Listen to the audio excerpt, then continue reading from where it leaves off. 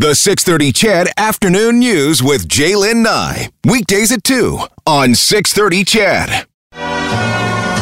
We'll meet again.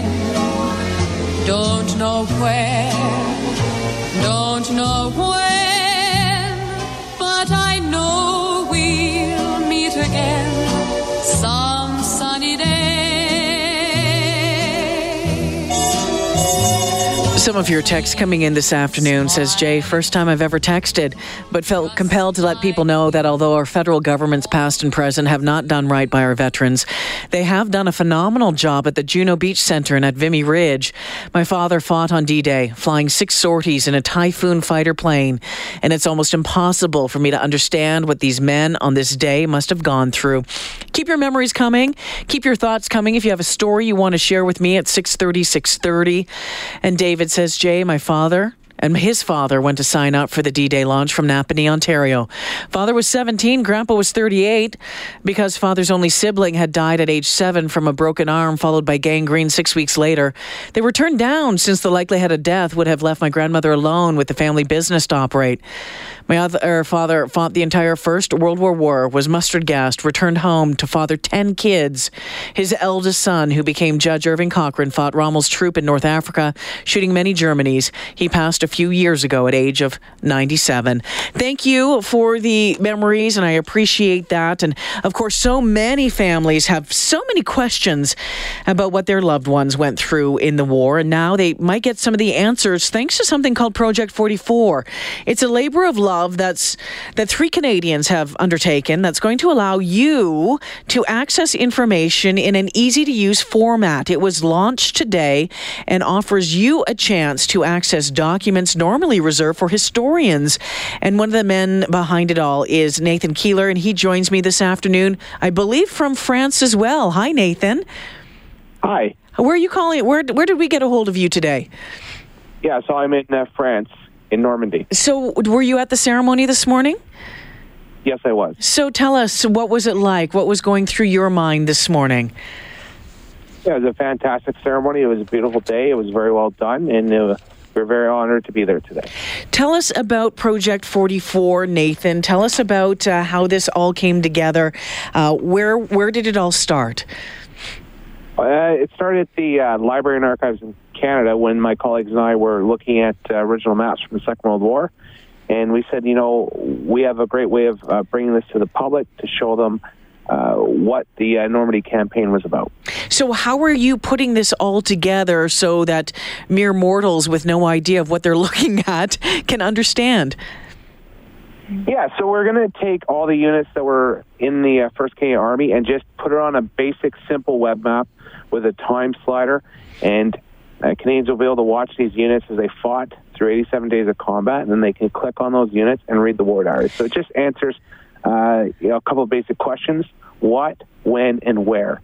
That's it. So if someone knew the regiment that their loved one was with, you could find it and then follow that path through where those guys were on different days. 100%. So it's just taking these war diaries, which are often locked away, and we've digitized them so they can stay locked away and be protected, but now people can read those stories. We're offering Canadians an opportunity to see things they don't normally get to see. So tell me about, you met one of, I think it was retired warrant officer George Fouchard. He was 97 years old, served as a corporal and a cartographer during the Normandy campaign. How did you meeting him and his involvement and his information help you along with this? Yeah, it was just really inspiring to know that he was working on these maps that were affecting the Battle of Normandy, and just having the opportunity to talk to him was fantastic. We both did the same thing in the military, so we had a great connection together. Yeah, you are you still in, or are you retired now from the Royal Canadian Dragoons? That's right. So I'm retired from the Royal Canadian Dragoons, and I'm mostly focusing on this project now. Mostly focusing on this project. So you served in Afghanistan, Nathan. As part of this, have you had a chance to tell your children, your family, your story in hopes that, 30 years, 40 years, 75 years from now, they're not going to have to go back and depend on somebody else? Yeah, so I haven't told them that story yet, and it's going to be A little difficult to tell, as I think it is for any veteran. So we're going to go back and we're going to try and capture the story of Afghanistan in a unique way that I think is going to be worthwhile. While the veterans of Afghanistan are still relatively young. Yeah, that would be ideal. So, Project 44, I believe, launched today. Where can people find it? Yeah, it's easy. Just go to project44.ca, and the first button you see, web map, and you can go right to our project. All right, and finally, how long are you in Normandy for? What's next up over the coming days? So we've been here for a couple of days, and tomorrow we're heading back to Amsterdam, and we're getting on a plane back to Canada. Okay, Nathan, curious to know what you thought. I saw some video today on, when some of the old vets were being wheeled in or walked in. People were, clapping and cheering and tears rolling down their face. Must have been emotional for you as well. Well, yeah, it was certainly fantastic to see these veterans out here, and it was a great opportunity. All right, Nathan Kehler, thank you for joining me this afternoon from Normandy, France. I appreciate you taking the time at this late in the evening for you. Nathan, thank you so much. Thank you very much. Stay away from the Calvados, by the way. It's dangerous stuff. I'll be seeing you in all the old familiar places that this heart of mine embraces all day through. Drop me a line at 630. If you have a story that you want to share today, maybe about a loved one at D-Day in World War II, that will be the focus for the next hour, 90 minutes of this show.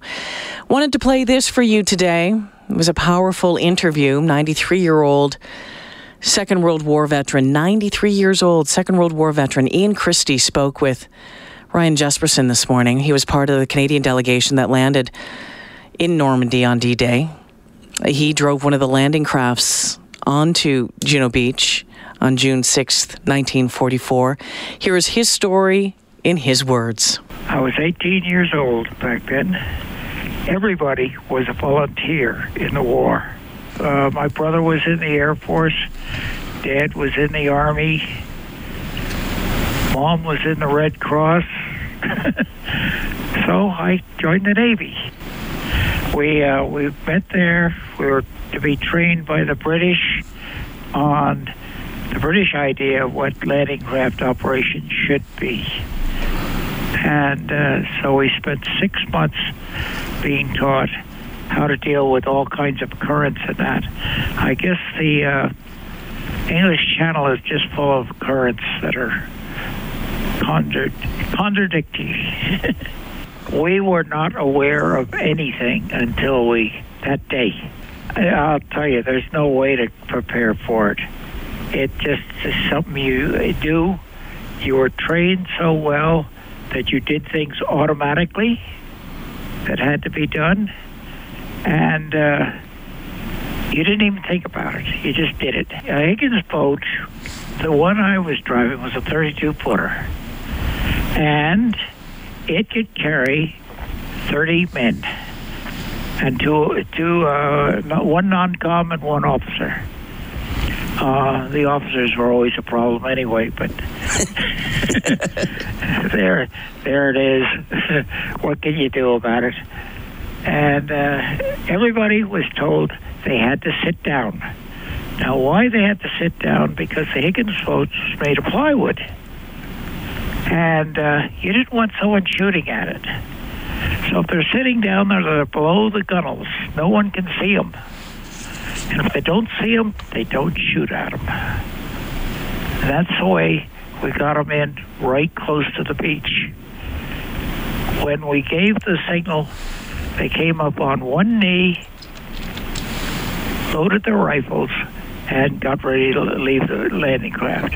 By the way, they didn't go right onto the beach. They went into the water.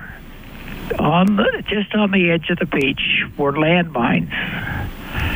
So they were in the water, and that's why we had to go in at low tide so that you could see these, and we stopped just short of those.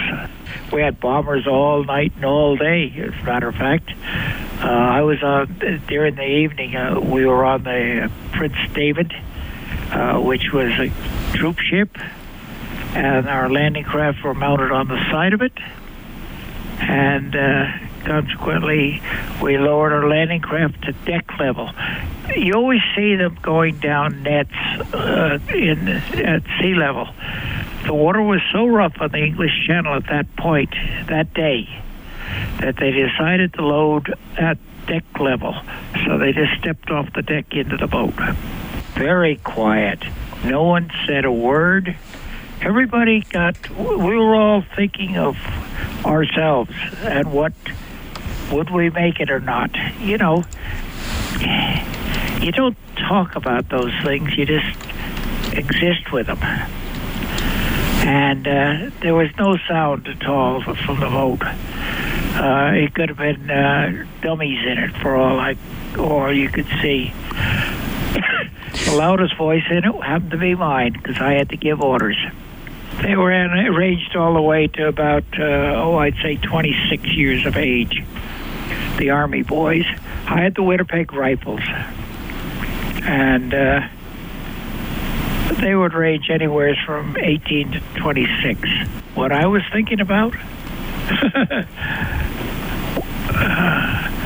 Why was I so stupid to get in the middle of this? We weren't taking fire as such. The enemy, we had machine guns. We had a machine gunner beside us on each boat, and machine guns. And their job was simply to keep the enemy's heads down behind their protective, whatever, pillboxes, you name it. And so they did a good job of that. We made it all to the beach without a shot being fired at us, outside of the heavy artillery. Now, they had artillery, and of course it splashed all over the place. It did not, we were lucky, it did not hit any of our boats. They would have been splintered to nothing if they had. But I think as soon as any guns opened up, the Air Force responded. And now that basically was a big saving for us. I was at the east end of Juno Beach, or pardon me, the west end of Juno Beach. And we were a big line. What happened was we went through an outer minefield, which the engineers had cleared a path through the middle of, and we went through line ahead on that. And then when we got on the inside of it, we spread out in line abreast and went in towards the beach. Now, as I say, everybody kept their heads below the gunnels, so we did that. We got in to the beach. Now, how did we miss those mines? They were in the water, and it was low tide, so we could see them. How did we miss them? Well, we had a very clever junior lieutenant who was about 21 and really wet behind the ears still. He came up with an idea. Put an anchor in the rear of the ship. When you get close, throw it overboard, let out a line until you're right up to the departure line, as we called it, and then snub it down. That held the boat off the mines. Wow. And that's the way we kept from blowing ourselves up.